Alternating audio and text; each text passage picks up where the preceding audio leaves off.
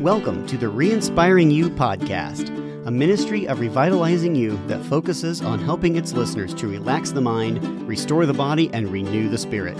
My name is Jared Williams, and I am glad that you decided to join us today. May this podcast be a place for you to hear teachings, interviews, and stories that encourage you to rethink, regroup, and recharge. Now, here's today's episode.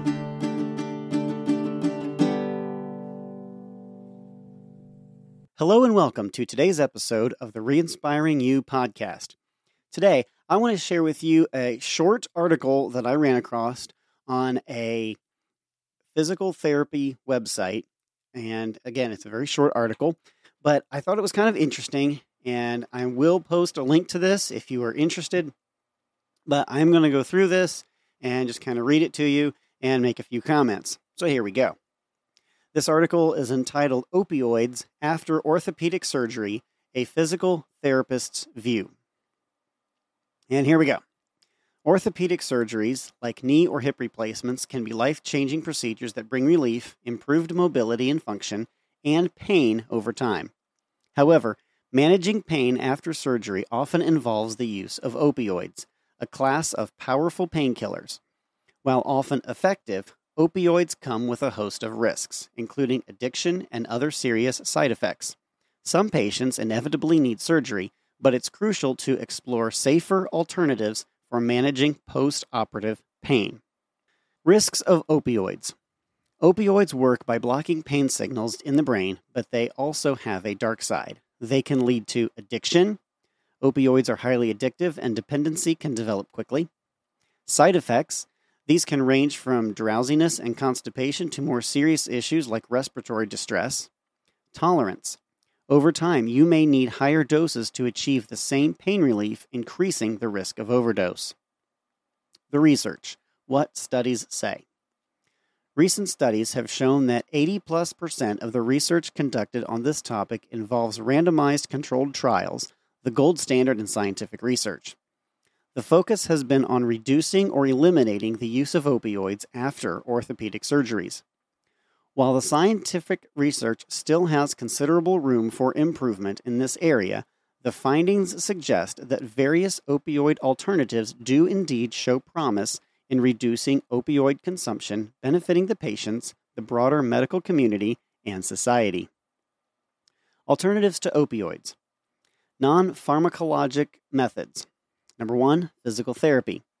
As a proponent of physical therapy, we strongly believe that physical therapist-directed care after surgery is very important for patient education, pain control, and musculoskeletal disorders. There we go. Physical therapy can help improve mobility and strength, reducing the need for pain medication.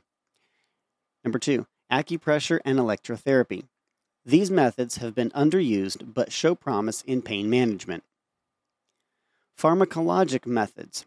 Note: physical therapy professionals do not prescribe medications, but we can comment on our experiences with patients. For answers about the most appropriate medications for you, please consult with your physician. Number 1, NSAIDs and acetaminophen. These over-the-counter medications can be effective for mild to moderate pain. Now, pause. I had to look this up because I just don't know. What is an NSAID? Well, an NSAID is simply a non-steroidal anti-inflammatory drug that can be used to reduce pain, fever, and other types of inflammation. That's Google. So different types of NSAIDs that are out there would be aspirin, ibuprofen, things like that. So there you go. NSAIDs and acetaminophen. Number 2, gabapentinoids. These are used in specific cases and must be prescribed by a doctor. Okay, number 2, pause here. I have to ask, what is a gabapentinoid? I didn't know, so pause the thing. Here we go. What is a gabapentinoid? A gabapentinoid is basically a nerve drug. A nerve drug that can be used for other things primarily, but is becoming increasingly used in pain management, again, of course, prescribed by a doctor under a doctor's care, as a as something other than an opioid, something to use other than something that is these opioids that can be dangerous if taken too long. A couple of these gabapentinoids that I recognized was Neurontin and Lyrica, and these two have been used for seizure and in seizure cases, and Lyrica has been used for other things like fibromyalgia and spinal cord injuries. And then recently they've been used for pain. Here's the thing about these. Both of these drugs are relatively new. Neurontin was first approved by the FDA for seizures in 1993, and Lyrica in 2004 was approved. And again, these are for, Lyrica was for fibromyalgia and things like that. Now, if you express concern about any long-term effects of these two drugs, a doctor would probably tell you that they've been used successfully for 30 years, for 20 years, without any issues or with minimal issues or whatever. But the reality is, if you've started taking Neurontin in 1993, what will be your effects 30 years later? What will the side effects be 30 years later? Well, we were just now finding that out. How about 40 years later? We don't know yet. With Lyrica, it's 20 years old. What will the 30-year be? We don't know. It hasn't happened yet. So really, those two, despite having had a record, a 30-year record, a 20-year record, those two are still relatively new, especially when you're looking at using them for pain medication. They're using it. I'm sure that it is helpful, but just know that. Anyway, that was a little rabbit trail as to what exactly a gabapentinoid is, and a couple examples. It is a nerve medication. So for specifically nerve pain. Moving on, making an informed choice. Opioids may be a common go-to for post-surgery pain relief, but they're not the only option. It's essential to discuss with your healthcare provider about alternative methods for managing pain. Physical therapy, for instance, offers a safer, effective route for many patients. Need more information? If you have questions or need personalized guidance on managing post-operative pain, don't hesitate to contact your local physical therapy practice. We're here to help you make the best choice for your health. End of article. Now, again, like I said, it's a short article. Now, I will say I kind of wish that this went on and explained more about how physical therapy can offer a safer, effective pain relief, pain management. I'm not sure how actually stretching muscles, and it seems like that would cause more pain, so I'm not sure how that would work. The only thing that I can think of is that rather than sitting there in your chair or in the bed, hurting, and that's all you have to think about is how much you're in pain, the physical therapy gives you something to use the pain for, to focus the pain. I know that, yes, this hurts, but I'm getting better. Yes, I see the benefit of this pain. So in that sense, maybe it gives you you're okay with the pain, maybe. It may still hurt, but it has a reason. I can understand that. I'm not sure what the other ones are. The article doesn't say, and I kind of wish it did. However, I want to jump back up to something it said near the beginning, and it's talking about the research. And I'll read this paragraph again. Quote, while the scientific research still has considerable room for improvement in this area, the findings suggest that various opioid alternatives do indeed show promise in reducing opioid consumption, benefiting the patients, the broader medical community, and society. Quote. Now, if you have been listening to our podcast for a while, you probably know where I'm going to go with this. Yes, I will say that in addition to some of these other non-opioid things that this article mentions, like physical therapy, acupressure, electrical therapy, and some of these other drugs that could be potentially used instead of opioids, I am going to recommend that you look into homeopathy.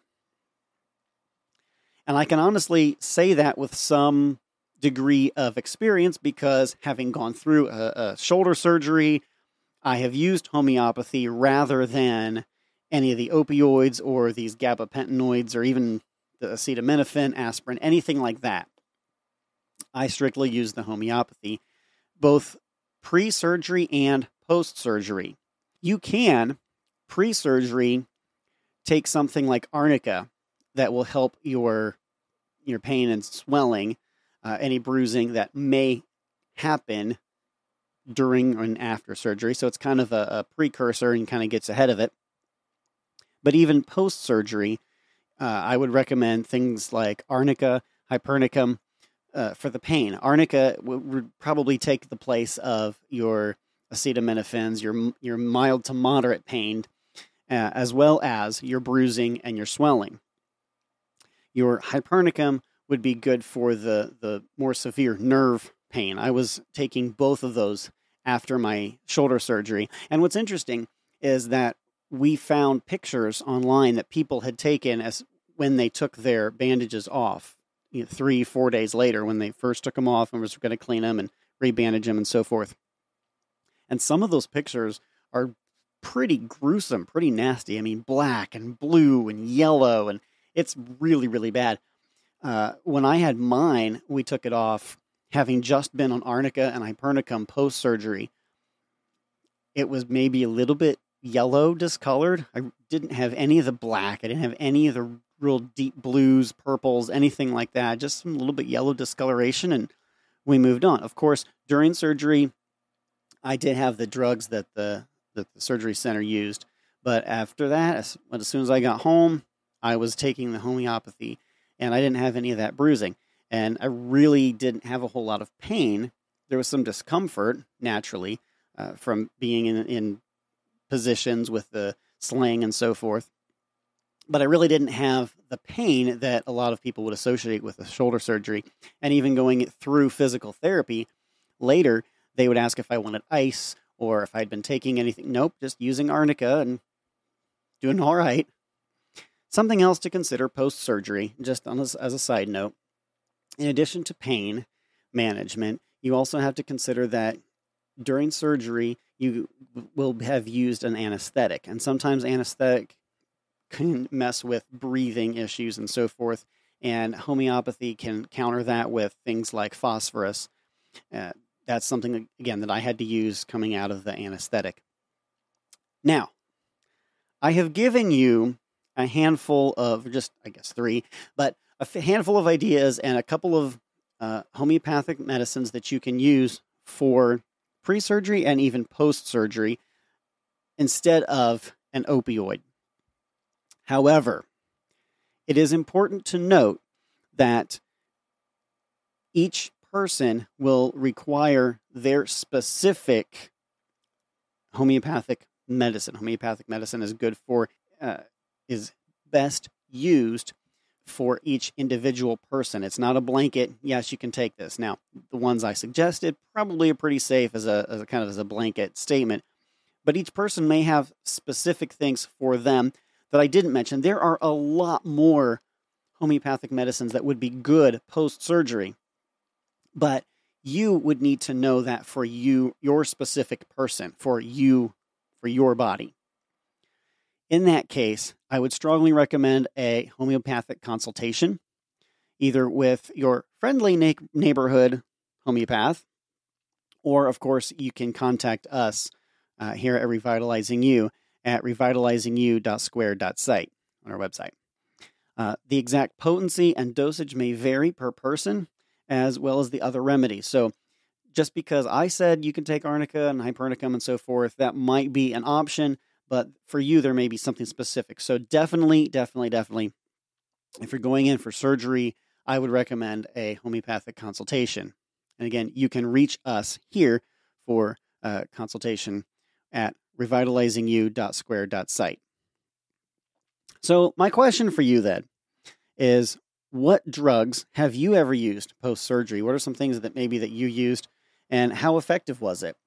I mean, this is not to say that those other drugs cannot be useful. Yes, they can be useful. That's why they are used. So what are some drugs that you have used for pain management post-surgery, and how effective was it? And have you ever tried any alternative pain management approaches, whether that was through the use of homeopathy or perhaps through physical therapy. I would love to hear how physical therapy helped, or maybe massage or some other things like that. What are some other pain management approaches that you've used other than the opioids or even regular drugs? And what did you use and how did it go? These are things to spur on conversation. I would love to hear from you. You can connect with us on the Revitalizing You Facebook page for conversation. And again, if you are interested in a homeopathic consultation, you can find us on our website at revitalizingyou.square.site. I hope you have a great day, and we'll see you next time. Thank you for listening to the Re-Inspiring You podcast. We are glad you took the time to invest in your life today. As always, make sure you have subscribed so you don't miss any episodes. If you like what you've heard today, feel free to drop us a note at rypodcast@protonmail.com. You can also connect with us via the Revitalizing You Facebook page. Please note, homeopathy does not treat an illness. It addresses the entire person and is a matter of the body caring for itself. If you need treated or diagnosed, we here at Revitalizing You believe that the advice of a professional physician is in order. If you would like more information about an online homeopathic class or personal consultation, visit the Revitalizing You website at revitalizingyou.square.site or connect with us on Facebook. The Re-Inspiring You podcast is a ministry of Revitalizing You that focuses on helping its listeners to relax the mind, restore the body, and renew the spirit. Until next time, may you have reoccurring success, and God bless.